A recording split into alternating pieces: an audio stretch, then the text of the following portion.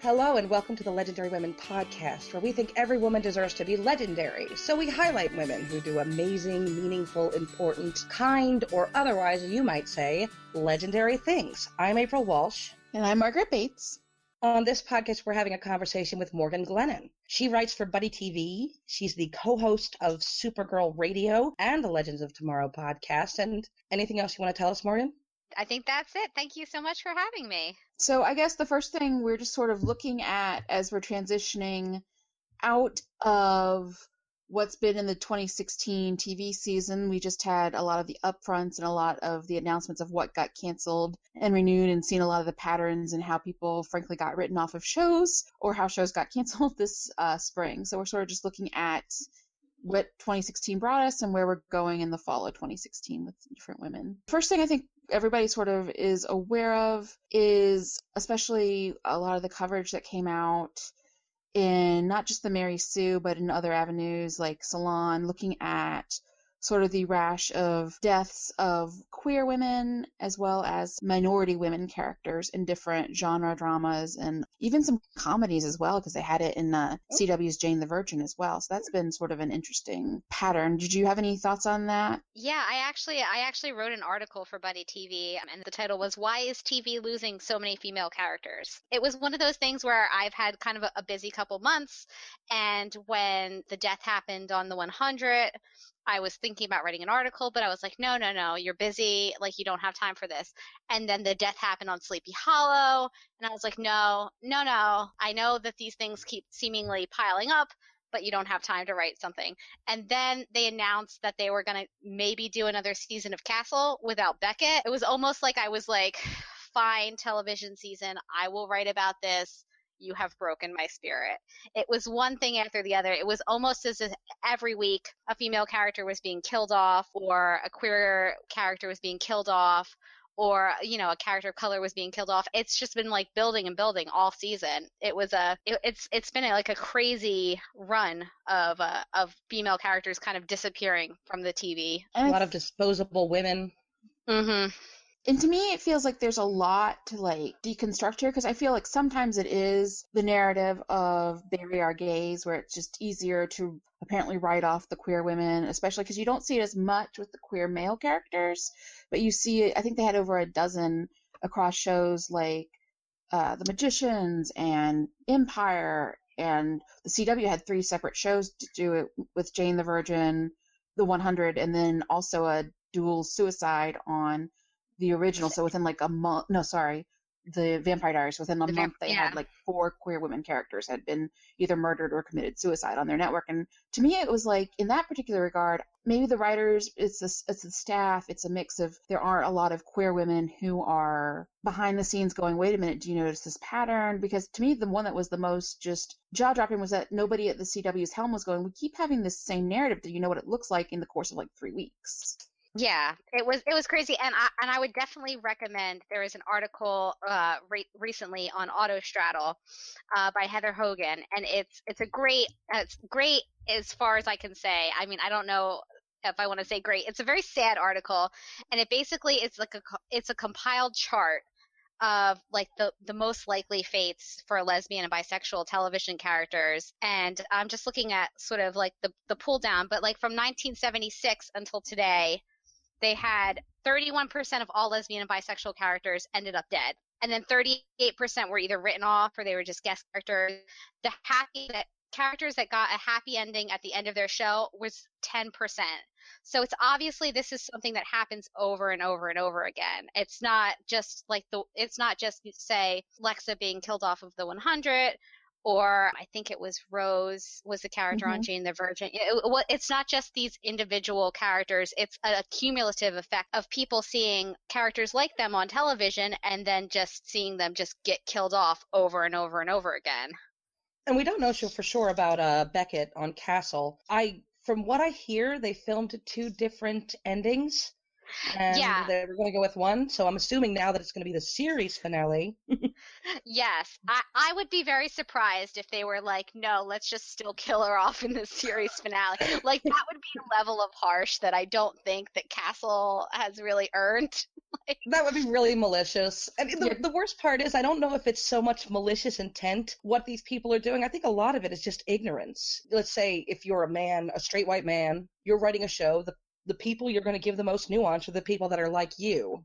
You might not know that. I feel like to an extent I'm willing to say that or see that in some shows weren't thinking of that as a pattern, because I don't feel like anybody got together in a cabal and said, let's kill all the queer women characters this spring. I think it's a mix of the trope of it's easy to elicit sort of the sympathy and forward the straight characters' journeys. I think it's money. If you have a character you're going to write off, it's going to be one you can't necessarily tease love triangles with the main male lead. I think, though, in the 100's case, that is it Jason Rothberg? Is that his name? I can't remember his last name. Yeah. But I think that he knew, because there are a lot of fans saying, don't make this queer baiting. And they were like, please don't kill her off like this. Please, we know that Lexa, I think she got another show. I think she's on the Fear the Walking Dead. And they're like, please just don't write her off like this. And they really strung them out and said, we're thinking, they really on Twitter said and did things that made people believe that she might just, a walk off into the sunset or something, but she wouldn't be, frankly, Tara McClade and just shot by a stray bullet minutes after sex, which was offensive and awful 15 years ago. Sorry. Yeah, about 15 years ago. So I don't know why it's better now. Yeah, I remember while I was watching the show, I kept on thinking, I think they're going to kill her off. But then I would see so much of the stuff on social media where it did seem like the crew of the cast and the crew and the people behind the scenes of the show were just, I wasn't the only one who was picking up on the fact that probably she was going to get killed off, like other fans were. And they would say, we know you're going to kill off Lexa, or please don't kill off Lexa. And it did seem like what was coming out of the show was, no, we're not going to do that. We know that's harmful. So when it happened, and the way it happened, which was, admittedly terrible, probably the worst way that they could have done it, I just remember being surprised, like, oh, I thought that they knew better than this. I think that was where the hurt came from for a lot of people who were watching the show, because I do feel like the show sort of went out of its way to say, no, we're allies. We understand where you're coming from, and we're not going to hurt you. And then they basically killed off this queer women character that they knew was so important to so many of their viewers in what was like one of the worst and laziest ways I've seen on television in like such a long time. About 15 years. Yeah. I'm still not over you, Tara. It's going to be fine. No, it's not. Worse than Tara for me was Jenny Calendar. That was the absolute fridge death. Oh, so rough. It really was. And it did make waves in the group. I know that the Angelus character had more reason to kill her than just fridging her for angst and everything. But I always found that to be the most hard death on the audience, on the characters in a lot of ways, because it was just so mean. Yeah, that was, I think, one of the most upsetting deaths I've still seen on television. I still, like, just you mentioning that gives me, like, oh, God, no, Giles. Like, it was just such an upsetting death. And you're right. It was maybe unnecessarily upsetting. And then again, maybe that's one of the reasons it was effective on the show, because you weren't expecting that at the time. Even though Buffy had some violence and some dark elements, that was just especially dark because they set it up to be this romantic moment, and then you know what it really is, and it's just even worse. And it's hard for Giles. It was hard on the group. It split them apart in a lot of ways afterwards. I would say that would be, let's say, a fridge death done right, because it wasn't just about Giles. She was part of the entire dynamic. And I would say that, like, within the narrative of that season, you needed to get that character to do something so evil that they would sort of turn on him and be like, oh, he's not redeemable now. And so I think that was sort of the narrative decision behind that death. And it was probably, like I said, it's like one of the ones that TV deaths that has really stuck with me, like just mentioning it, and I'm like back to watching that episode, like crying. So, I think it was effectively done, if and nothing else. It could have been Joyce too, and that would have been like 100 times worth. They're going to save that for you for season 5, so you feel like, oh my gosh, I've just stared at her body the entire time. And going back to the 100, I think that there's just been maybe this disconnect, especially with the showrunners, at least some of the showrunners, and what fans, especially marginalized fans or fans of minority groups, feel in as well. Because I think that it wasn't just Lex's death, which was horrible, but it was also, I think, has the character's name Lincoln or is it the actor's Lincoln, last name? yeah. That was... Yeah, because they had him, like, chained up and he was on his knees, and it was a man of color who gets shot, like, in the face or, like, shot when he's, like, restrained. And I'm like, considering the current climate and all the instances of police brutality and black, I mean, things don't happen in a vacuum just because they're set in a futuristic dystopia. So having those kind of images when there are certain civil rights issues going up, both within the LGBT and the black communities, it just was so, it wasn't necessarily needed, and it was very irresponsible.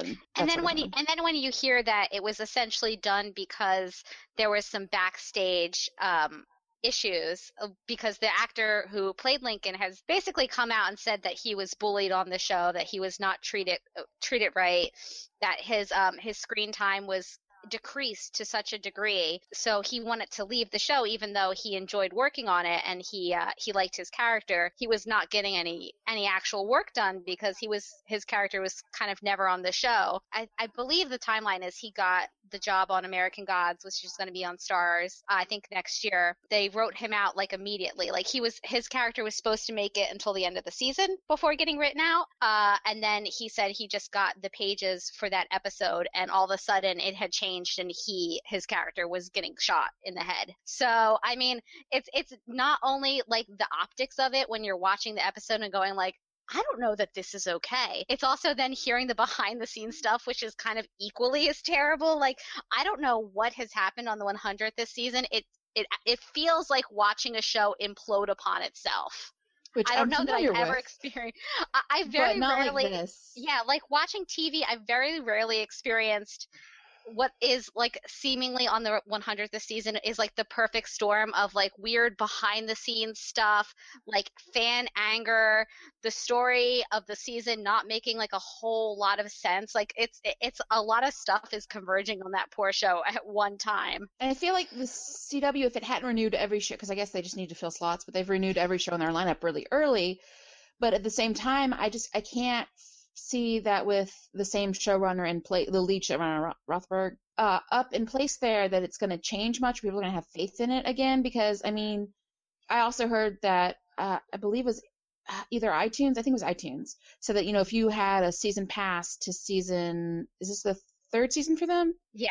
For this current season, after the episode in which Lexa was murdered, they said, if you just can't watch the rest of the show, we're going to refund you the last of the season. You don't have to keep buying the end of the season, because the exodus from the show was that severe, and the feelings of hurt justifiably were that both vocal and both heartfelt. And they said, you know, we're not going to charge you for the end of the season because you're not going to watch this. So I can't imagine what their ratings are going to look like next year, and to considering the kind of pettiness or pain or the way they've written characters out. The last season, my friend got me into the show. She was like, you should watch the show. And I caught up on the whole first season, and then caught up on the whole second season. Was so excited. Like last year I went to Comic-Con and got to meet some of the people on the show, and I was like so hyped. That was the press room I was the most hyped for. And then this season comes along, and like my enthusiasm has gone from the ceiling to the floor. It's so depressing. I've been just there. For me on a personal level. Yeah, I don't see how they can ever write themselves back into a point where people are going to really want to watch it or trust it. Like, I don't see how it would survive more than next year, just because it got renewed, because the CW just needed a slot filler, really. And I mean, the problem with the 100 is not just what's going on with Lexa and like killing off queer characters of color, which is terrible, but just from a storytelling perspective, this season hasn't been all that strong. So, I mean, I feel like if you're going to court controversy like this, you should at least have your ducks in a row almost. Like, you should be telling a good, compelling story. And the story this season has been all over the place. So, I mean, they can't even like save themselves on that aspect. Well, actually, the one thing that also that maybe good might come out of the 100 is that there has been going around the Lexa Pledge, if you'd heard of that, where some of directors and producers on some shows in Canada, including Saving Hope and Rookie Blue, said, you know, we're going to work really hard. And I think they got 16 other show runners and directors to say, we're not going to just arbitrarily kill off queer characters, and especially queer women characters, which I know got some pushback, because then people said, is this going to limit our creativity? And I don't say never kill a queer woman character, but if only 10% of your storylines are ending where the woman who's represented even has a chance at a happy ending, and you have so many queer women deaths where it basically became almost this horrible watch for when's the next one coming up, and it's almost like a running joke because of the horror of it, where you're just like, which one's next? Let's get our bingo cards out. Then maybe you're just telling a very repetitive story. And I think what that comes from is where we see diversity on TV. So as TV has gotten more diverse, we're seeing more queer characters. We're seeing more, queer women characters and characters of color, but they're not headlining the show. They're not the star of the show. And the star of the show, as everybody knows from watching television, is safe. Unless you're like on Game of Thrones, then you're in some danger. I mean, so if you're on most shows, if you're the main character, you are to a certain extent safe. But that's not where we're seeing queer characters or characters of color or even a lot of women characters. They're not the main characters. They're the supporting characters, because that's where the diversity can be brought in without, I guess, being too female or too scary to like advertisers. Those are the characters who are often at risk when it comes time to kill somebody. So it's not even that it's specifically, it's this vast conspiracy that, we're going to kill off all the queer women characters, or we're going to kill off all the characters of color.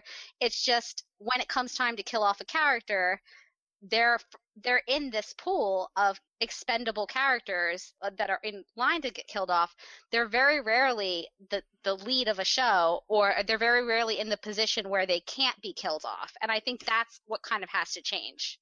And that was what was interesting to me about Sleepy Hollow, which I have not watched. Like, I knew people loved it, but the way I thought it was conceived was basically Abby Mill's character was like the skull. It was like the Scully to the Mulder, who was Ichabod Crane, basically. She was going to be the other investigative partner, the Bones, the Beckett, like the other half. Yeah. So I thought she's the lead, and obviously for a while they treated her that way. And then this season, oh my goodness. And that's why it's so disheartening too. It's like, you think that because she is the female lead, and like the female lead of a show that is like you said, the Scully and the Mulder kind of thing, where it's a man and a woman and they're the leads, you would think that she would be safe and she should be safe. And yet, it's interesting. I read a really good write-up of the entire timeline of this on Vulture, I believe. Mm-hmm. I'll link to it for anybody listening. But they had a really good write-up of sort of the progression. Like, season 1 was great. Everybody's really excited. Season 2, they start underusing her, phasing her out. And then they get rid of Orlando Jones, which I think was the stupidest thing they could have done. I think he made that show live on social media by interacting with the fans and being like an ambassador for the show. You know what I mean? He had such nerd cred too. I remember when it happened, I was puzzled. I was puzzled that they would do that, just from like an economic and PR standpoint. If you have one actor on the show who everybody loves, who is really pushing the show on social media and getting people engaged, I don't know why you would phase that actor out to where he had almost no screen time and then get rid of him. Like, they phased him out almost. It was like season 1, he was a very important character. Season 2, he was almost not even in the show, and then he was gone. It's like on Game of Thrones, if they thought, everyone's really annoyed by Varys, let's get rid of him. Because he's kind of a fan favorite. People look forward to seeing him. Yeah. You can use him sparingly if you want to, while still making him an integral part of the story and keeping him as sort of the ambassador. I don't know if Game of Thrones has as many active social media people. The Brits are not as much about social media as we Americans are. Yeah, and also I would say that Game of Thrones doesn't need social media. They don't need the push. They're already a huge show. But for Sleepy Hollow, you're talking about a show that was already kind of a sell. It's like, there's a headless horseman running around with a shotgun. You need somebody to be out there being like, no, you should watch this. And that's what he was for them for like 2 seasons. And I was puzzled with the way that they treated him, and puzzled with the way that they treated Abby. Like, in the 2nd season, you saw that they sort of pulled back her role. They pulled back Orlando's role. They pulled back, I can't remember the actress who plays her sister, Jenny, but she as well wasn't in as much of the 2nd season, and instead they tried to create a new male character on the show that was ultimately not successful, and they shuffled him out. And they tried to sort of increase the screen time of Katrina, who was Ichabod's love interest, and that was just a disaster. So, I mean, they made a lot of terrible choices that second season. But they did get picked up, which I think, I don't know if it surprised everybody, but I think the reaction that the fans had when Abby got written off was just so strong. And they also, like with the Clexa fans on the 100, were able to trend some things just about how upset and frustrated they were with her loss. But, like, it'll be interesting to see where that show goes. Yeah, right? I was going to say, I think they actually trended after her death, cancel Sleepy Hollow. Yeah. Oh, yeah, and it was renew Sleepy Hollow up until that moment, from what I heard. Yeah, and then they just changed it, and I mean, well played. But yeah, I was surprised as well that they renewed that, because just like the castle situation, my first thought when I heard that they had killed off Abby was like, what's the use of the show now? Not even just like that I was upset. I was just like, what's the use? Like, what is the use of Sleepy Hollow without Abby and Ichabod? What is the use of Castle without Castle and Beckett? There isn't really. What would X-Files have been? Like, X-Files Season 9 was absolutely horrible because it's X-Files without Mulder and Scully. You need Mulder and Scully to make that show work. And if they're absent, that's an entire other character, and all you're doing is waiting for them to come back. But then maybe, what if they're, like, playing us here? Because Nicole Bahar, has she given any interviews? I have not found anything. I was looking it up. I don't know. I think she's maybe made a couple of statements that she's out. It sounds like she wanted to leave, and that's why she was written off the show. I think she asked to be let go, but which is not 100% surprising, considering that the way that they had kind of treated her character in the second season and even in parts of the third season. And I think that there was at some point, like, she had tweeted that they were filming a DVD, what's it called, a commentary. She hadn't been invited. Like, she had to ask the official Sleepy Hollow Twitter account to follow her. I can't say I 100% blame her, given how the character was going and how the show overall was going. I don't know that I would be like, oh yay, can't wait to stay here. We went through this back in the day on Smallville, you know. Once they started kind of phasing Chloe out, it was just like, oh God, I just hope she leaves by now. Yeah, you're just like, fly free, little bird. I kept wondering whether or not all this is they've killed her, but it's like the Jon Snow kind of killed, and that the whole plot is going to be bringing her back next season. I don't know. It is sci-fi, so dead is not dead usually. I mean, dead, you know. Mostly dead. Yeah, I mean, they literally had a headless guy, like, just wandering the countryside, shooting things with a sawed-off shotgun. So on that show, I would accept her coming back. Maybe they'll take notes, and that will happen. Otherwise, though, I think they've lost their fan base. We're talking to Morgan Glennon, who you can find on BuddyTV.com, on Twitter at Mojotastic, and you can hear her on a few podcasts on legendsoftomorrowpodcast.com and supergirlradio.com. As for us, you can always find us at legendarywomen.org, medium.com/legendary-women, and be sure to look us up on Twitter, Tumblr, and Facebook. Those two shows, Castle and Sleepy Hollow, I feel like are very similar in that I don't see anybody talking about Sleepy Hollow being like I'm so excited to see next season without Abby. Like, a lot of people are just like, why would I want to watch this without her on it? The whole premise of the show had the two of those characters together. So when you take one of them out, why keep going? I was surprised by that renewal. I was very surprised. And then we have Castle, which was canceled, not surprising anybody. So I guess they're not going to kill Beckett now. But if they did, from what I understand, I've been reading a lot on this. I used to watch Castle. I stopped. I got bored. Sometimes shows can't keep up the momentum once the couple gets together. And this was one of those shows that it's like the couple gets together, and instead of just writing them as people, you find these manufactured reasons to keep them apart. And you're just like, it's sloppy. I'm done. Yeah, I watched it until earlier this season when they came up with something very, like, cliche. Like, I can't even remember what the reason, but they came up with some really elaborate reason to keep those two apart. And, like, they were kind of separated even though they were married. And I was like, it wasn't even like a conscious decision. It was just like they kept piling up on my DVR, and finally I had to just like pull the plug and delete them. I've been there with shows, and I hate when that happens because, especially when it's something you were enthusiastic about, but I don't think anybody had a real passion for Castle, let's say the way the Breaking Bad drew people in, or Fargo, or anything that's really good cliffhangers, you know what I mean? Yeah, Um, like is like I think a lot of like TV comfort food. Like it's yeah, you know dependable. you know what you're getting when you're watching an episode of Castle. It's not gonna like it's not Breaking Bad. It's not gonna like blow your mind. It's like a fun show to watch, which is another reason why I can't imagine what were they planning on doing if they got a season 9. Were they gonna kill Beckett? Because I had really heard that that's what they were going to do. Like, is anyone interested in watching this fun comfort show where like Castle is like in mourning? Is Well, that what people want? I heard that the plan was to have his daughter step up and then be partners, and it be like Castle referring instead to the two of them investigating now. That was what I hear they were trying to pitch to the network. Yeah, but how can he pitch it if the female lead or the 8-year lead is dead? Like, it doesn't make sense.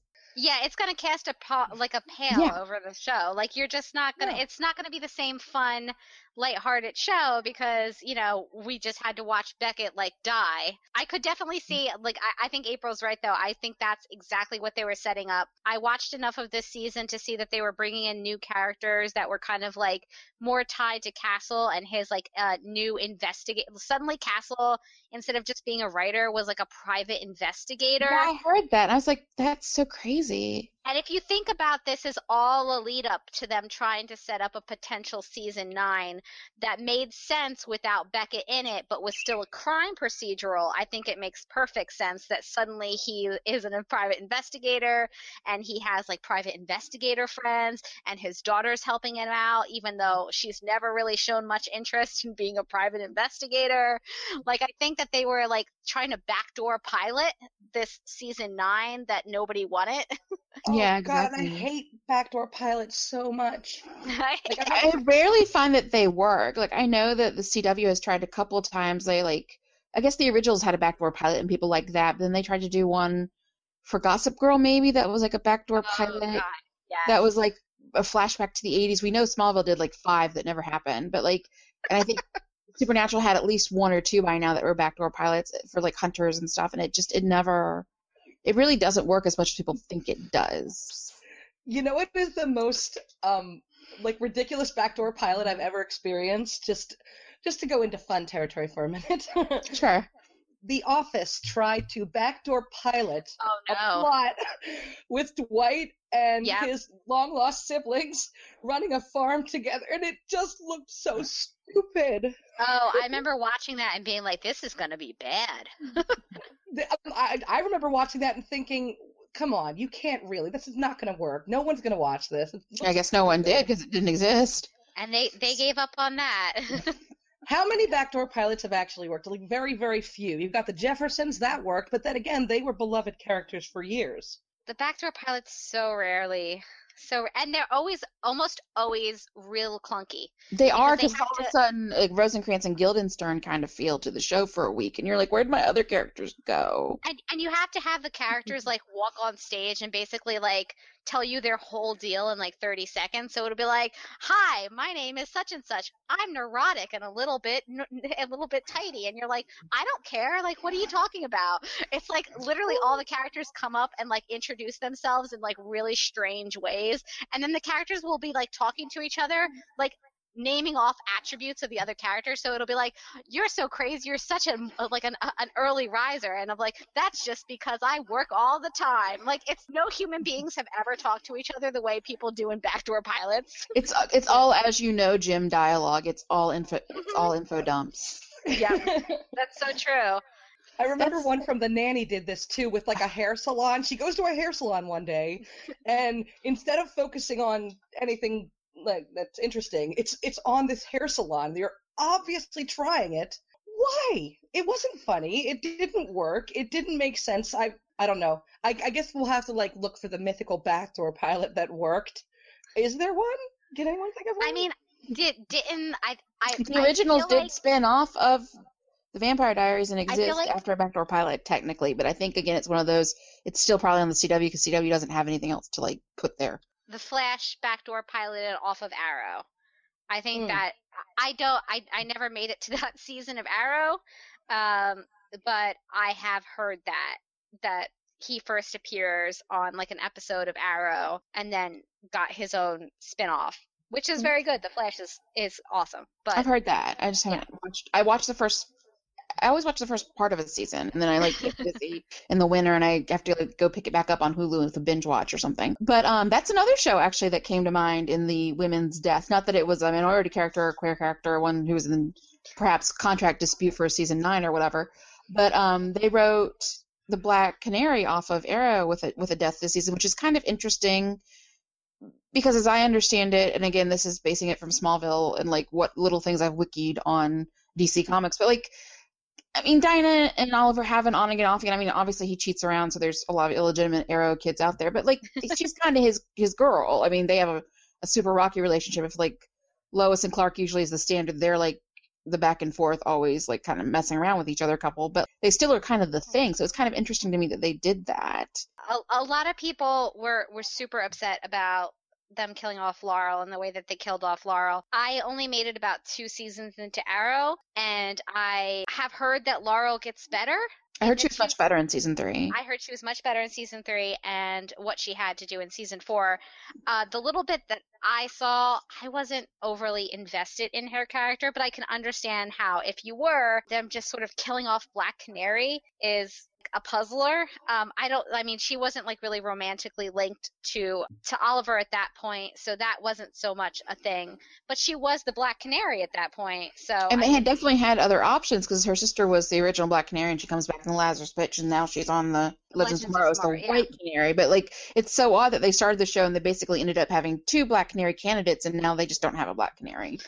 Yeah, with Canary, like, I get that they were trying to do something different maybe, or that they didn't want to feel bound to mythos, but I feel like after they worked really hard to sort of rehab her and build her up as a character and a hero in her own right in season 3, and then I know that she was sidelined a little bit this season just when I had read, so it's like kind of obvious people knew that was coming, but it feels an interesting choice. Like, I kind of am glad, oh, you're doing something different, but at the same time I think it's like, oh, you had this character who could have been interesting or you could have maybe done more with later, but like, it's an interesting choice this early in the series overall, considering she's supposed to be so important to the mythos. It's interesting. I haven't watched this season of Arrow or last season of Arrow. I watched like 2 seasons on Netflix, and then I was like, okay, that's as much Arrow as I need to know to enjoy Legends of Tomorrow. Arrow's not.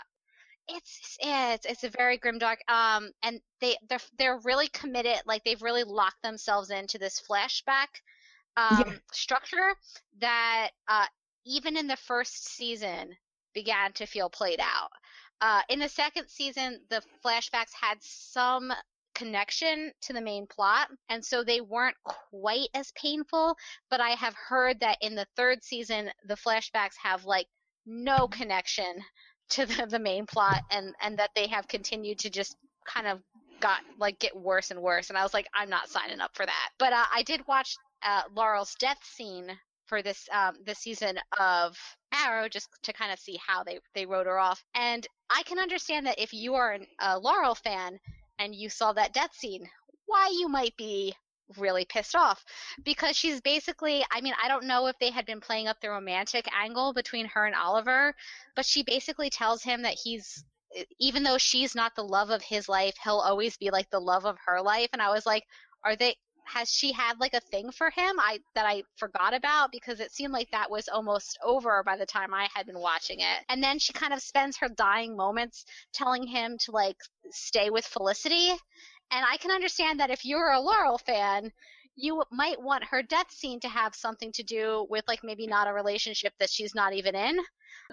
So I feel like sometimes that happens with female character deaths too. I mean, it's been a couple years, but it's still fresh in my heart. When Allison Argent died on Teen Wolf, it felt more like it was about how it affected Scott and to an extent her father than it was about her own legacy. And it makes almost like female character death as a vehicle for what the male character needs to do with his life. That's a great transition to Teen Wolf, which like just randomly dumped a female character for no apparent reason this season as well when they got rid of Kira.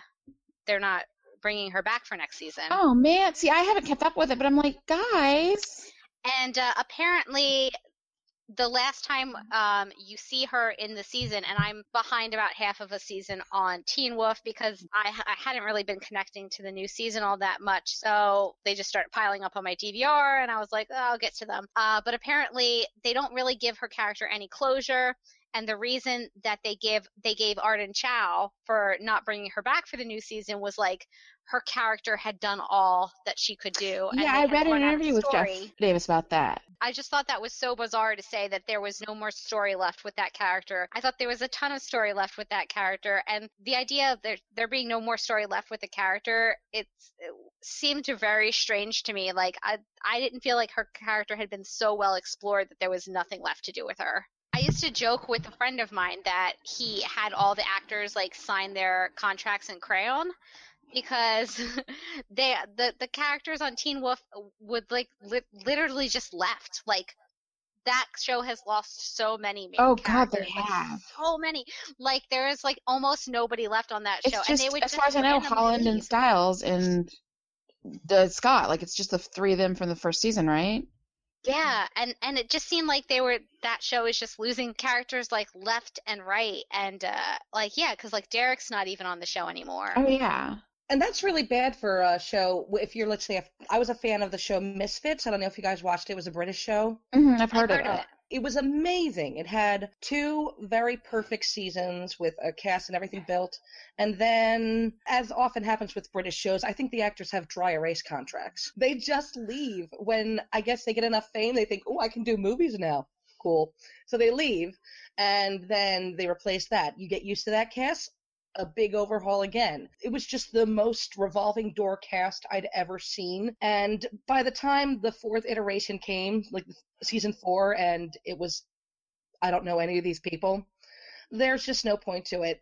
Sometimes as long as you can keep the 2 leads, like let's say 1 or 2 of the main leads from season 1, it works, but the more that happens, people feel betrayed and they don't want to trust that they're going to watch the show. They don't want to trust getting invested in anyone. Well, people are so invested in initial dynamics in a show, so it's really hard when they all disappear or there's maybe just one lead from like the first years there and it's like year 10 coughs. But like it's really hard to get that investment. But I think that's one thing that Buffy as a show was really smart about, because the core Scoobies, even if they had Anthony Stewart Head as a recurring in the final 2 seasons because of like him wanting to be in England more with his family, they still had that continuity of here's the Scooby group. We have it at the beginning, we have it at the end. They really played that up in the finale, and you still had that touchstone. Like even if the lovers changed or like this, the secondary cast changed, you still had the core Scoobies, and that was something that I feel like when a show changes as much as like Teen Wolf has, like I don't recognize it. Like one of my favorite things was, I know it was queer baiting, but I thought it was interesting to look at Derek and Stiles and how they got, at least they bickered a lot. It was fun, it was interesting, but like when they cast out so much, I just see previews sometimes. I'm watching Teen Mom or like True Life, and I'll see a commercial. I'm like, who are these people? I remember who Stiles and Scott are, but what is this? We did enough with her. Like I feel like they said the same thing about Allison, and like both times they'll write off the female leads or they'll just kill off, was it Erica or whatever, the second season. But they keep bringing back like other Argents. They bring back like Peter like a billion times. They bring back like Gerard. I mean, they bring back the men a lot. They left an open ending for whatever reason that you could bring back Colton Haynes. And it wasn't that I don't like him as a person. I just did not like Jackson at all. But like the women, it's like, done.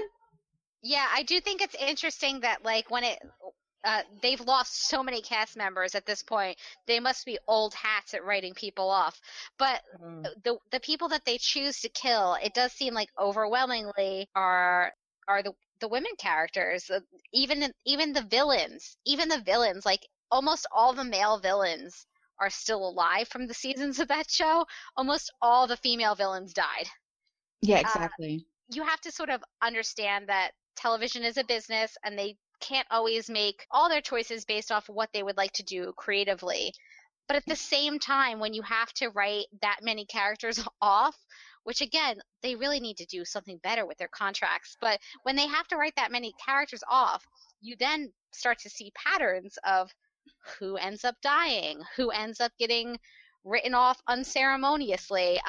But I think that the difference between Allison and Kira is that Allison, the actress, Crystal Reed, asked to be written off. She wanted to leave. And I think maybe correctly or incorrectly, they kind of realized it would be kind of hard to write her off in a way that seemed organic without killing her. I don't know that I agree with that, but for Art and Child, they were just like, oh no, we don't want you back. I'm sure that she would have liked to come back for the next season of Teen Wolf.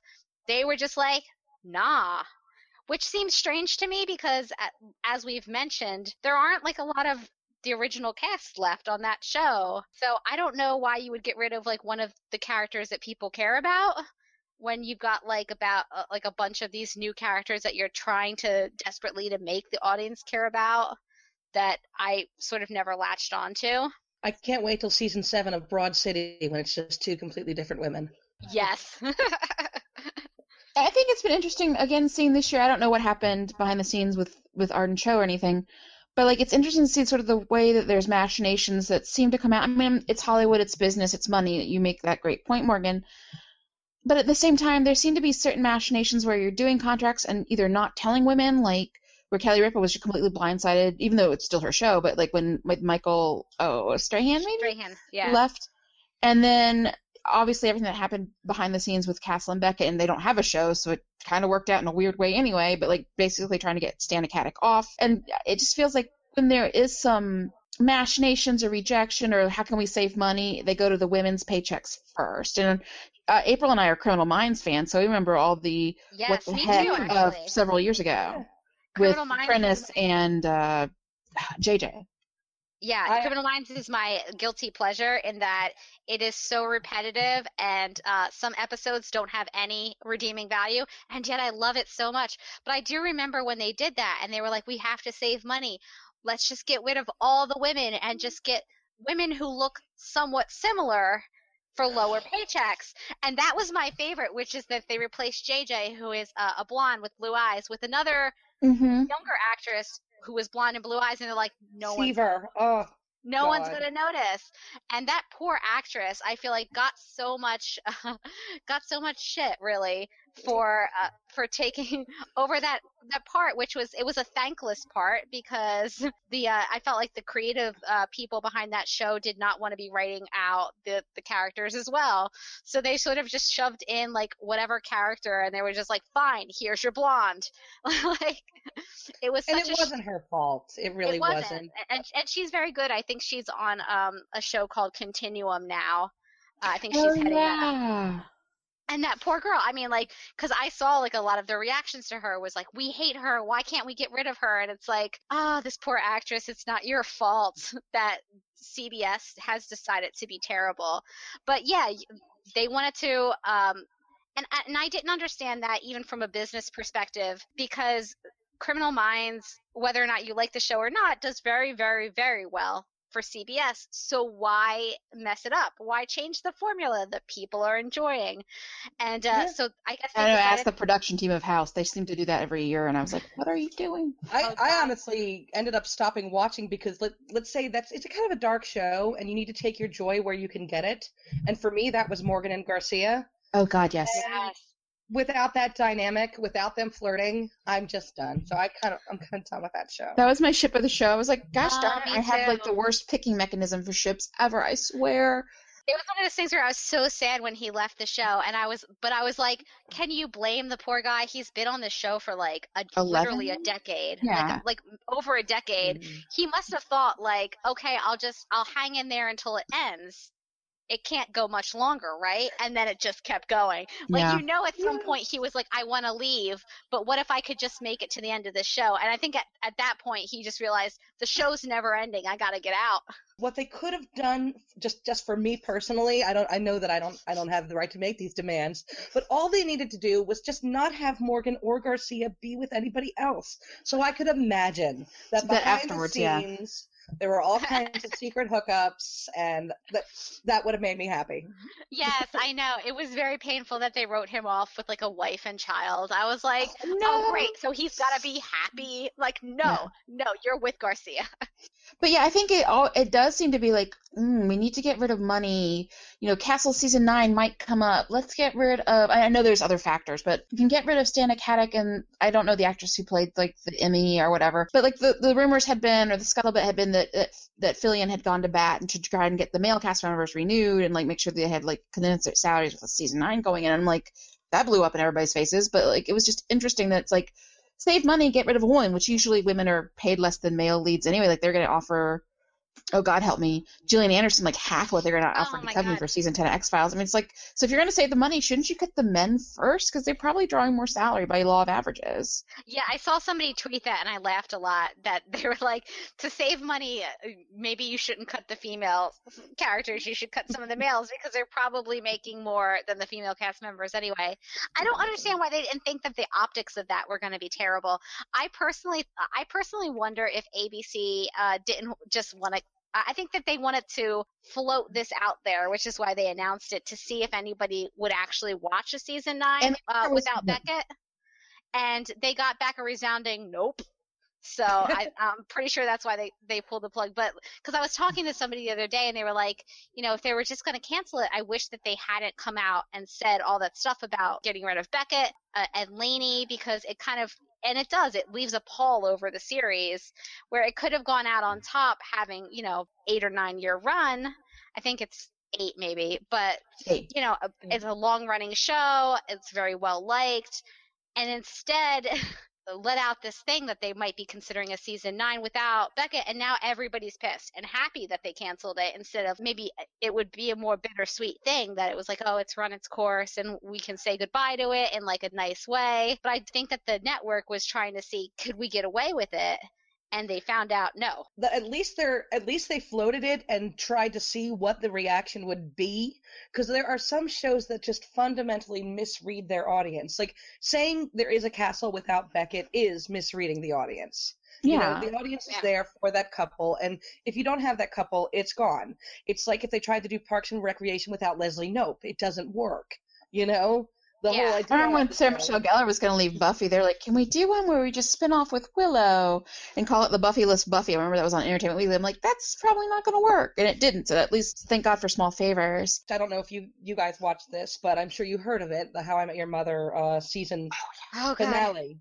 No, I haven't seen it, but I heard the anguish. It's still ongoing, and I'm like, oh my God. It like retroactively ruined the rest of the show for me. It does, yes. There are only a few series finales that are that rancid. We all know another one, but there are only a few that are so rancid the entire series is nullified. And How I Met Your Mother, even if I've only watched the first 2 seasons, I was like, oh boy, I'm glad I didn't get on that train. To me, it was the perfect example of, how people kind of complain like about TV shows that don't know where they're going, or they don't have an idea of what the ending is going to be. Like people will complain about Lost, like, oh, they didn't know where they were going and it kind of devolved into a mess.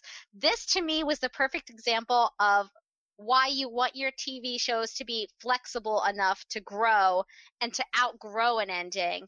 This was an ending that they had come up with, I think, at the end of the first season or between seasons 2 and 3, when there was some risk that they weren't going to get canceled before the Britney Spears episode brought like 1 million people and it became a big hit. At that point, the ending, while it would still not have been my favorite ending, made some sense within the show.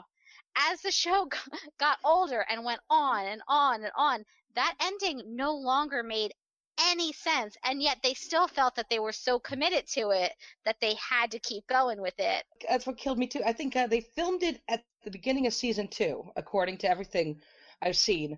Like they knew that's where it was going, and I think that I think Victoria was going to be the mother at some point. They were not renewed for season 2. Past season 2, Victoria would be the mother, or Stella would have been the fake out mother, but they kept getting renewed. The worst part of it is that it's not just that the characters and the plot evolved away from that ending. It's that in season 9, they were given us multiple chances to say Barney and Robin are terrible for each other. And every time they had them grow apart, they kept bringing them back together and showing us why they worked. And then in the finale, hey, we're divorcing, guys. Well, to me, what was so irritating was just that they decided to make the whole season Barney and Robin's wedding. I can't think of a worse way to try to push the idea that Ted and Robin should eventually end up together than to have your whole final season at Robin's wedding to another dude. Like, it was just such a every part of that last season was a terrible decision, like, down the line. I can't imagine, like, just a worse decision. And then they cast who might be, like, probably one of the most likable characters with the least amount of screen time I've ever seen to be the mother. So you meet her and you're like, no, yes, this is exactly who I want Ted to be with. And then they kill her. She was the most lovable thing. Like, the way people responded to her by the middle, everybody was kind of in love with the mother too, and like, hey, I just want some happiness porn. And then on the final episode, you don't even have Bob Saget narrating? What is this world? Maybe he thought it was BS and didn't want to narrate that end part, because I could see that happening too. I could be I like to imagine Bob Saget, like, just throwing the pages of the script and walking out. And you know he would have, like, all the 4-letter words in the world, because he's like a foul-mouthed guy, and I would love to see that reaction. Are you like, are you know, 9 years and this is what you want me to narrate? I'm out of here. Expletive, finger It was just gestures. like a perfect example of the show, like, not listening to its audience, I don't think that they had it, everything was, like, pre-filmed, like, they were still filming during the season. So when they saw these reactions to the mother, everybody's saying, oh my God, we love her so much. We're so happy that this is who they cast, that this is where they're going. And every time that they hinted at Robin and Ted, I felt like the reaction from the audience was, like, just a groan. Like, yes. I can't believe you're going here again. I can't. And again, this is an ending that would have made sense after season 2 or maybe season 3, where the Robin and Ted dynamic had not been played out so many times in so many different ways, just to pull back because they had to, because they knew that they were going to this ending. So they're like, we can't put them back together again. We know we need to go to this ending. But what ended up happening is you kept on seeing Robin and Ted, like, and the show telling you they're terrible for each other, they're never going to work. So after 9 years of that, to just at the end of the show in 5 minutes tell you, oh, never mind, like, this is all led up to this. Every once in a while, something will come in my mind, because this was a very clever show, like, with storytelling devices and the tropes they used, very cleverly done. And the fact that they did not back away from that ending, it really takes my trust away. Yeah, and I think for me, just personally, this might make me sound like a little bit of a sadist, but one of my favorite episodes of the show was the season 2 finale, when you find out that Ted and Robin had been broken up, and you find out why they had been broken up. And I really liked that the reason that they broke up was so, like, realistic and relatable. And it wasn't about, like, oh, somebody cheated on somebody else, or like there's, like, another relationship or some super dramatic reason. It was just these two characters had very different conceptions of where they're going in life. And that made so much sense to me. I was like, that is a realistic breakup. That is a breakup people have every single day. And I like that so much, because it's not something you see on TV, period, but it's not something you see in sitcoms almost at all. And for them to undo it at the last minute, like, just really bummed me out. I don't understand how a show can be so smart and so clever and then so freaking stupid by the end. But I think some shows do marry certain endings that they have to do, or they have some ideas and, like, we have to commit to this. I remember, again, these are not shows I've watched, but, like, the reaction to Dexter's ending was about as, like, knee-jerk. Like, sometimes they just have this idea and they think this is going to go great, and they don't realize the betrayal to a fan base when you go, no, please don't do this to us. We're talking to Morgan Glennon, who you can find on BuddyTV.com, on Twitter at Mojotastic, and you can hear her on a few podcasts on legendsoftomorrowpodcast.com and supergirlradio.com.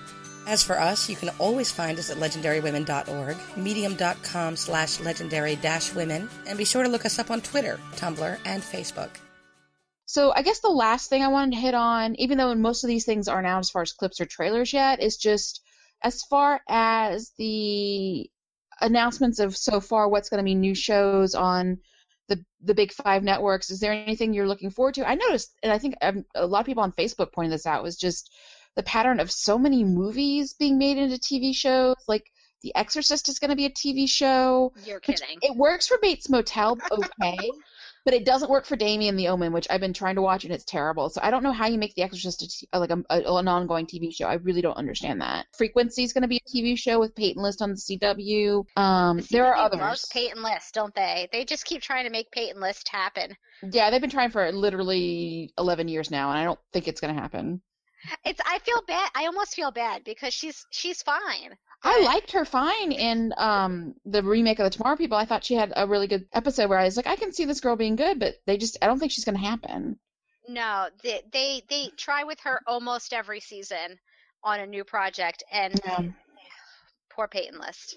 Oh, and Riverdale's going to be a series, so they're going to make Archie a CW series. I'm like, is it going to be sexy Archie? I was joking the other day that, like, at what point does the CW just become the DC TV network? It's pretty much there, right? I mean, because it's almost there. Doesn't DC Comics own iZombie's original comic too? iZombie, Legends of Tomorrow, Arrow, Flash, Supergirl now. And then on the online programming, they do technically have Vixen. She crosses over into some of their live stuff too when they have like crossovers. So even their CW Seed has the DC influence as well.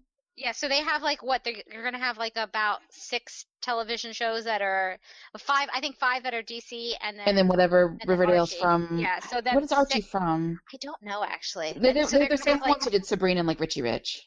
They're going to have 6 comic shows. I used to read those comics.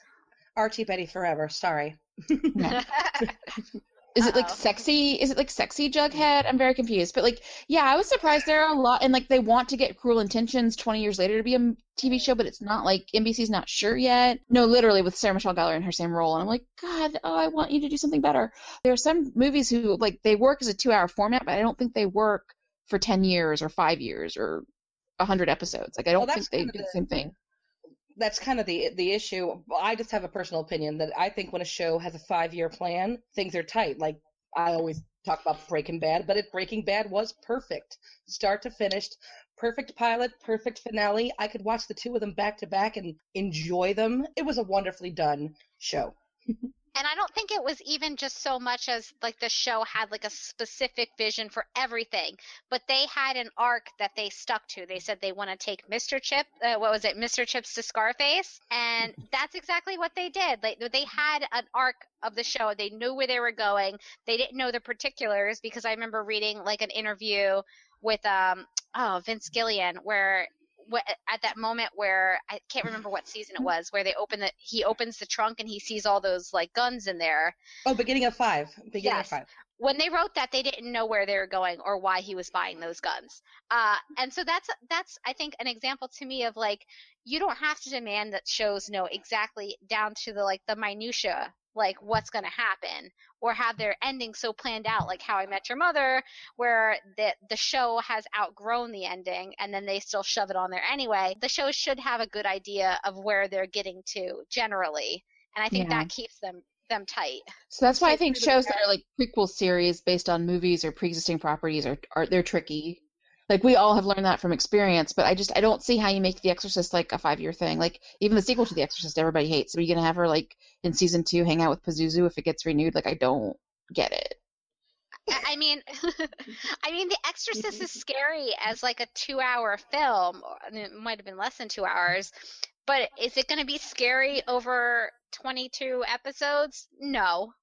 I mean, and I think that a lot of the horror shows that have been popping up the last couple of years, they've all been shorter because it's what's scary in a 2-hour movie is not scary pulled out over 13 hours. It's like, oh, did you just hear that wind howl? Yeah, like 3 episodes ago. It's still howling. Like you can't. So much of horror is mood, but so much of television is character building and story, and you can't really. You can only keep the mood for so long. So that's the one thing about Ryan Murphy, and I have so many issues with his shows. It could be a separate podcast episode or 8 of them. The idea behind the American Horror Story stuff, at least, and God help us all, the Scream Queen, is at least that they're like contained. Like it's a one idea per season. You're done. You move out. You get a new thing. You can keep moving, keep killing people off. Exactly. But if it's just a one plot line, like Damien or The Exorcist, I don't know how you keep doing. Like I don't get it. Like, Yeah, I what does don't the think it's well thought Exorcist out. TV show do in season 2? You know what I mean? Like, it's Pazuzu, I keep telling you, get your Locust and like James Earl Jones and his headdress that's culturally insensitive, and it's gonna be fine. It's gonna be just like the Well, movies. It's gonna be great. it would be interesting if they took the route that Fargo did. The series, is explored the consequences post, let's say, the events of the movie in 2009, and now they're going to go back to then in season 2 they go back to the 70s and explore everything being connected and all the events that feed into each thing. And it was just really well done, self-contained in each, really, really good. Especially the season 1. I haven't watched season 2 yet. I'm I saving haven't it for the either. treadmill. Yeah, I've got the whole season on my DVR. Like, I'm just waiting for like a rainy weekend or something. But I've heard great things about season 2, and I think that they, like, the FX really knows how to do their like limited run shows Yeah. and their anthology shows. And I do agree. So, like, American Horror Story is like a good example of an anthology show that sort of like knows what it's doing. Ryan Murphy shows are a mixed bag at best. We'll all be very honest. I call what Ryan Murphy has as his shows have Ryan Murphy disease, where they start out really strong, Yes. and then they just sort of devolve into a weird mess by the end. Like, even And just American love their Horror stereotypes, but not turning them on their head, but really digging into them so hard. Oh yeah, but even American Horror Story, as a limited show, it's like 13, 12 episodes at the most, self-contained. Even those seasons start out really good and get weird by the end. Like, it's like the amount of attention gets smaller and smaller with each show. Yeah. The amount of focus. And I think it's interesting. Like, now it's like he can do like maybe 5 good episodes. Yeah. Oh my God. Maybe less if you're looking at Robert Shapiro in American Crime Story and you're just like, what is going on, John Travolta? Yeah, American Crime Story was great. I don't know what John Travolta was doing, though. I literally have no idea. Was he doing Pearl? Was that like just a flashback to Battlefield Earth overacting? Because I felt like it was. To me, it was amazing because that show was really well done, actually. I couldn't believe it was a Ryan Murphy show. Like, not to knock on Ryan Murphy. He has strengths, but... Camp, unfortunately, tends to be one of them, though. Yes, high camp is what I usually come to his shows for. But he's got Sarah Paulson, and she rocks. Yeah, she's great. She was phenomenal. But American Crime Story was definitely not... I mean, it had its campy moments, but it wasn't high camp. It was very well done. And they had great performances. And it was like almost as if Travolta was literally in a different show, and he would walk in from a different show, like he would walk in from American Horror Story, and then walk out, and you'd be like, "What just happened?" On that note, I thought it would be a really good idea if we could all say things we recommend going this season or going into next season without reservation, things that we think are doing a really good job with women. Oh, that's what I was going to say. I was going to ask if you had recommendations or what you were looking forward to in 2016's fall. Anything cool coming up? Let me think. I do love Supergirl. I think that its first season has had some growing pains, as most first seasons do, and it can be a little bit overly earnest sometimes, but I think, compared to something like Arrow that is grimdark all the time, or even some of the Netflix Marvel shows that can be a little bit much, that Supergirl is sort of like the light side of that, and I really like Supergirl. I also have really been enjoying Winona Earp on Sci-Fi. I think that's definitely a show that needs more people to watch it because it's so fun. It's built around a really cool female character who is played by a great actress who's very charming, very likable. It's built around a sisterly dynamic between these two sisters that are both very cool and capable. To be honest, I think that the mythology at this point in the show is nearly incomprehensible. So don't come for the mythology. I have no clue what is going on, but it has a lot of very pretty people. The main characters are great, and I think it's going to eventually smooth out into something that is going to be very, very exciting to watch. Right now it's going through some growing pains, but it definitely needs more people to be watching it because it's on Friday nights on Sci-Fi. So yeah, watch Winona Earp. For me, I'm gonna sound a little bit like like Morgan in that I really like Supergirl. I had a rough spring, so I haven't been able to keep up with a lot of shows, but I really enjoyed it. I really think that I'm glad that if it moves to CW and has a lower budget, that that's hard, but like I'm so glad it gets a second shot, because I really think it was maybe sometimes clunky or sometimes not, dealing with issues that you don't talk about, and I really like that it's a sunnier superhero show. That's one of the things that I liked about The Flash, and I think even if it's a little bit cheesier sometimes, like, can't you have that too? Like, I feel like we have so much grim dark, and even, I guess, in the show Supergirl, they kind of hint that her cousin is the Clark Kent Superman of, Dawn of Justice and all this other stuff, maybe, possibly. So, like, that's so dark, it's almost like its own self-parody, so it's nice to see that. I'm trying to think what else I've been watching that I really like. I mean, I like Jessica Jones. I mean, it's a completely different flavor of superheroine, and it's a hard one to sit through because there is the trauma involved. Oh, that was like my favorite show from last season. But I it's just so loved good. it so much. It's a tough show, I think, for a lot of people. For me, I'm probably like a weirdo. Like, I liked it so much that I finished the season and then started it again. But I can definitely, like, I've heard from a lot of people who are like, I could only watch an episode and then I had to take a break, or I could only watch a couple episodes and then I had to take a break because it is very dark, but it's fantastic. And Kristen Ritter is amazing, as she always is in everything. But I actually thought of another one, which is also on the CW, Crazy Ex-Girlfriend, which has that's the one I was going to say. That's my number one. Which has a terrible title, but is an amazing show. It is. It's brilliant. I've been a fan of her since her YouTube days. I actually watch a lot more YouTube than I should. The best thing about it is that it features people behaving at their absolute worst, and that's the point. Everything she does is something that's been taught to us from Disney movies, from romantic comedies. It fails the Bechdel test, but that's the point. And that's what's amazing about it, because her focus is so much on this guy, on getting him, on him being the answer to everything. I think one of my favorite moments was we're a boy band made up of 4 Joshes, who are also mental health professionals. And it's absolutely amazing. It's got a great diverse cast. Honestly, Rachel Bloom is, I don't know where she's been all these years. And I love it. Yeah, it's not only really good and really interesting, but it's so different. It's unlike anything else that's on TV right now. It's a musical comedy.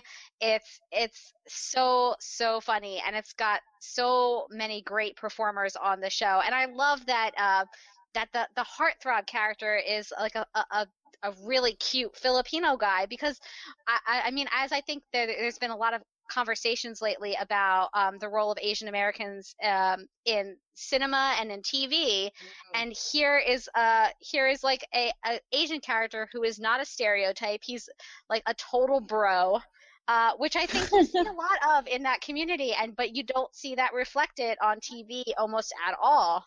Our entire episode 1 podcast was about this, because we were talking to Taupe Wynn of the Bitchback. That's one of the things I like about it. And also, he's shorter than her, which is refreshing to me. Yeah, I guess. Daryl Whitefeather, one of the cutest characters in the world. He's kind of the ship right now is Josh Feather, right? White Josh, yeah. Which is White Josh. I think one of my favorite episodes was when he realizes that he's bisexual, and he is so excited about it, and he comes in and he announces, "I'm both sexual," and I was like, I think of that all the time now. It makes me laugh so hard. I was like, yes, that's perfect. It's just a really clever show, and it managed to do something that's been done. Everything you're seeing on it is technically a cliche, that, like, we're taking our romantic comedy cliches and basically plopping them into the real world where they don't work. But she doesn't realize it, because she's really just stuck in her own idea of what's happening. Like, when she imagines herself singing as opposed to when she's really singing. It's a very interesting it's something that I think they're going to explore more in season 2, because I haven't heard her sing well since the Dream Ghost episode. Yeah. Actually, for all we're ragging on the CW, they have a lot of really interesting and female-friendly programming. For me, the combo of Crazy Ex-Girlfriend and Jane the Virgin was like my Monday night happy place, because Jane the Virgin has continued to be such a good show, such a fun show, and a show where I think it really, we talk a lot about diversity on TV, but there's a selfish reason to ask for more diversity, and that is that you're not seeing the same NCIS show over and over and over again. Jane the Virgin is also unlike anything else on TV. It's very influenced by telenovelas. Ugly Betty reminds me Yeah. of the energy is very similar, which is I really is. miss that show. So I've got Jane the Virgin on my list, actually, for my treadmill list. Yeah, you would like it. It's so great, and it's, again, there's the selfish reason to push for more diversity, and that's that you don't end up watching the same show over and over and over again with straight male protagonists like solving crimes. Like I've seen that show, and there are good versions of that show, and there are very well done versions of that show, but I don't need to see that show repeated over and over and over again on every single network. The ones that feel different, like Jane the Virgin or Crazy Ex-Girlfriend, that have a real point of view and a distinct point of view and aren't like everything else that you see.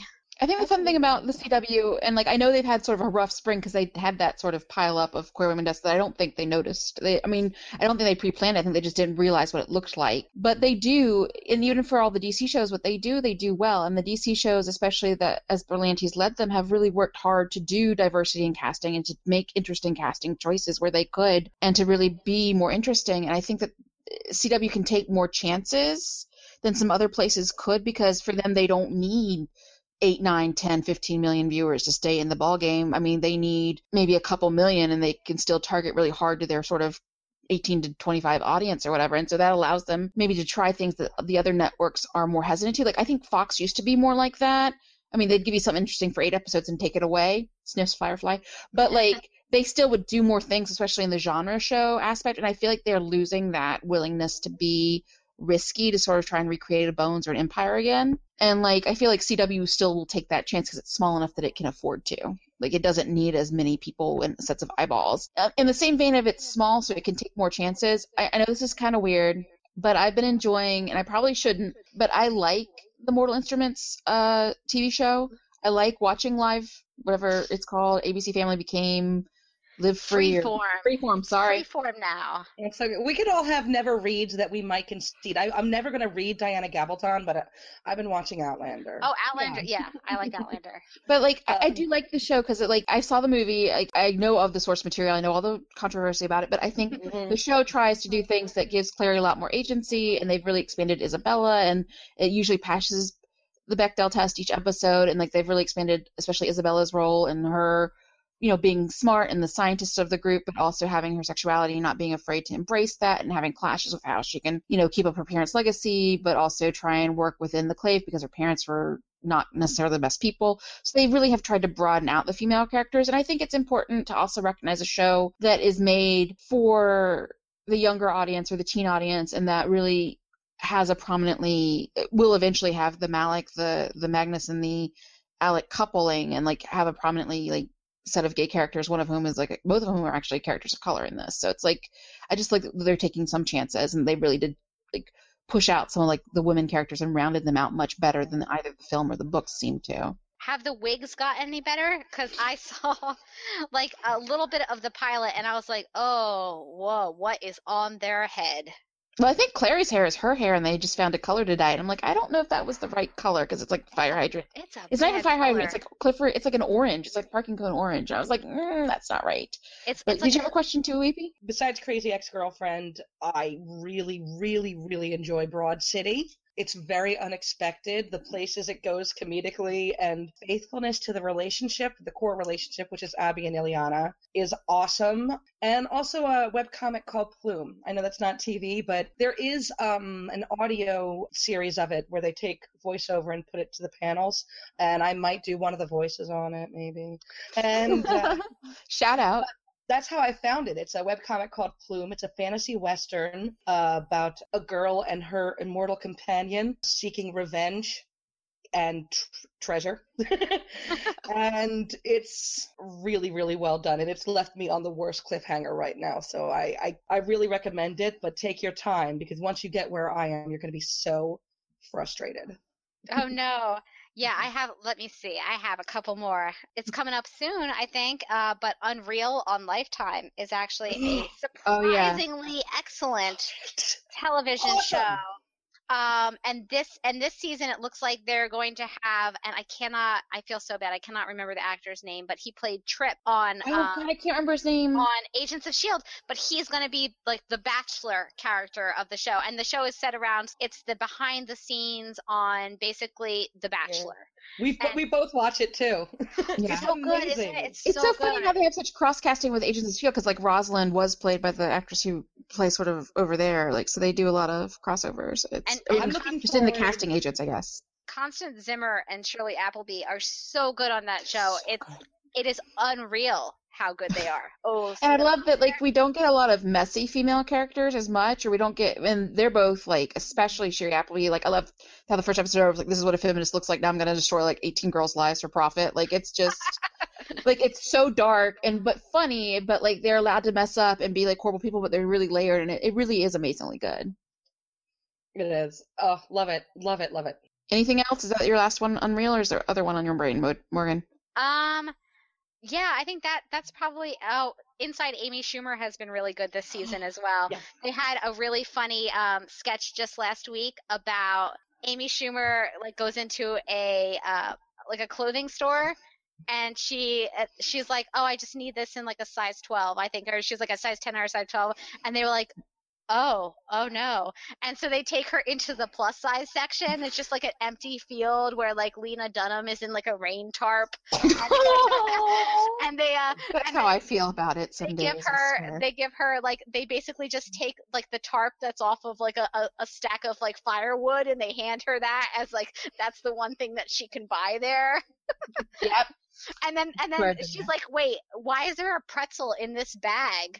And she's like, this is really offensive. And they're like, do you want me to take the pretzel back? She's like, no, but just know that this is offensive. And then she like walks out eating the pretzel.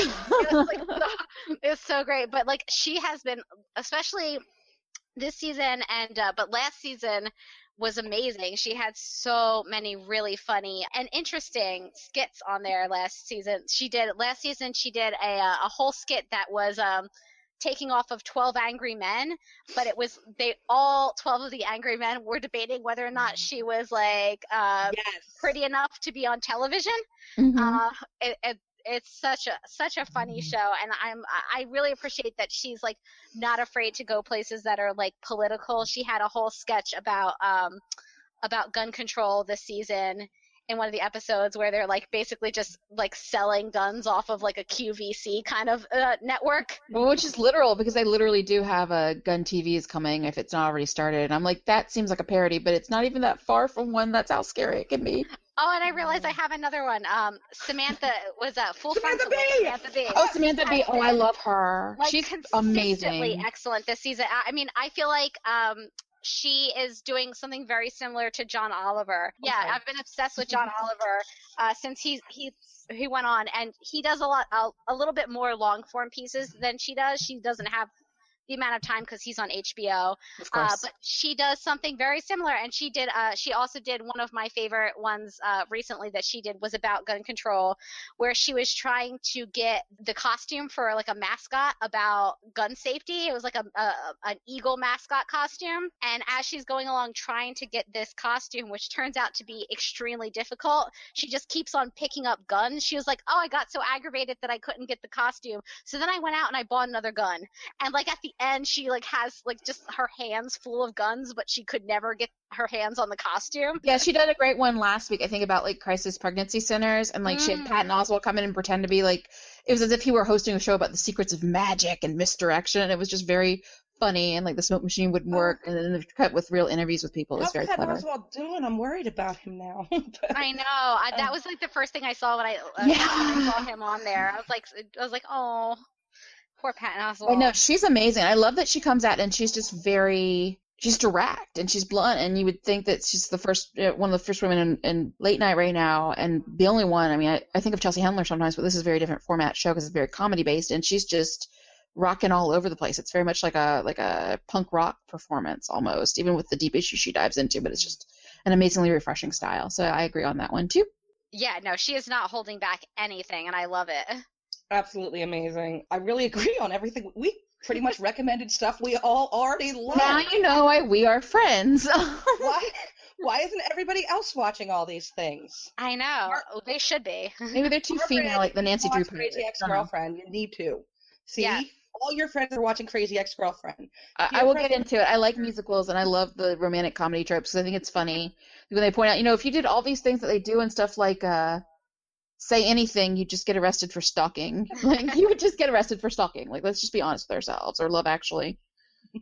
It's been just so wonderful having you and having this conversation, this sometimes meandering, sometimes focused conversation we've had on women in TV, on the endings, on all the things that are wonderful and terrible about all the shows that are happening right now.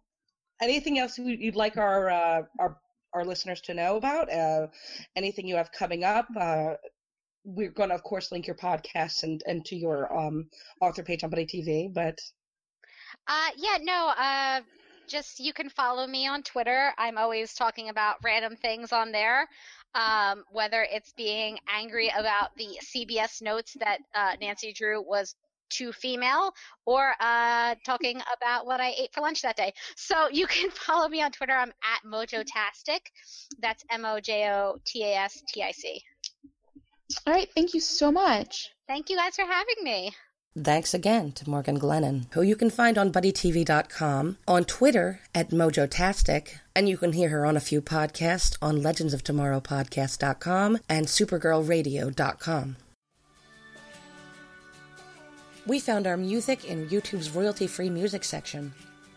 It's A Long Cold by Riot. Be sure to check out more of their lovely atmospheric tracks. If you want to learn more about us, you can always see what we're up to at legendarywomen.org. What we're writing about at our Medium collection at medium.com/legendary-women, and other things we're passionate about on Twitter at Legendary Women, Facebook at facebook.com/legendarywomen, and Tumblr at legendarywomen.tumblr.com. We believe that every woman deserves to be legendary. If you think so too, and if you love what we do, be sure to find us and like, follow, subscribe. Thanks so much for listening, and stay tuned for our next episode on SoundCloud and iTunes next month.